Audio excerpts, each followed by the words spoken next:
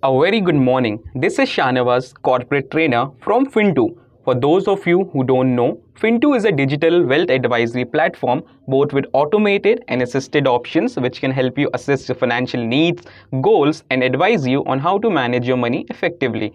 We are back with a daily podcast, Morning Market Notes. This podcast will primarily be your companion with your morning cup of tea, or maybe while you're driving to work and want to know about more what is happening in the Indian markets today.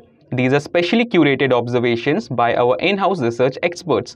So here's hoping our morning market notes podcast will add value to your investment decisions today.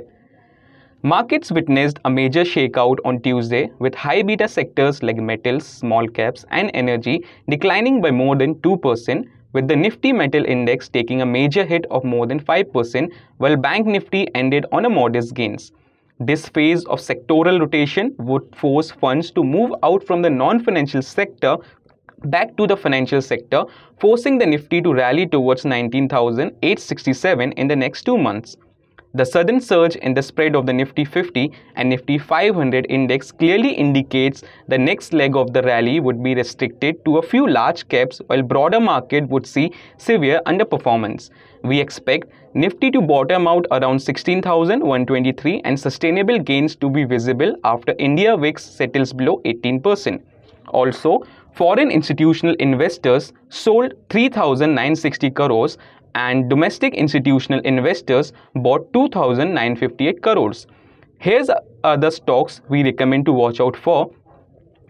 Gujarat Gas posts a strong set of Q4 numbers owing to price hikes and lower raw material cost.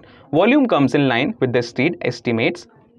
Tata Motors has reappointed former SBI chairman Om Prakash Bhatt as an additional director till 7th March 2026.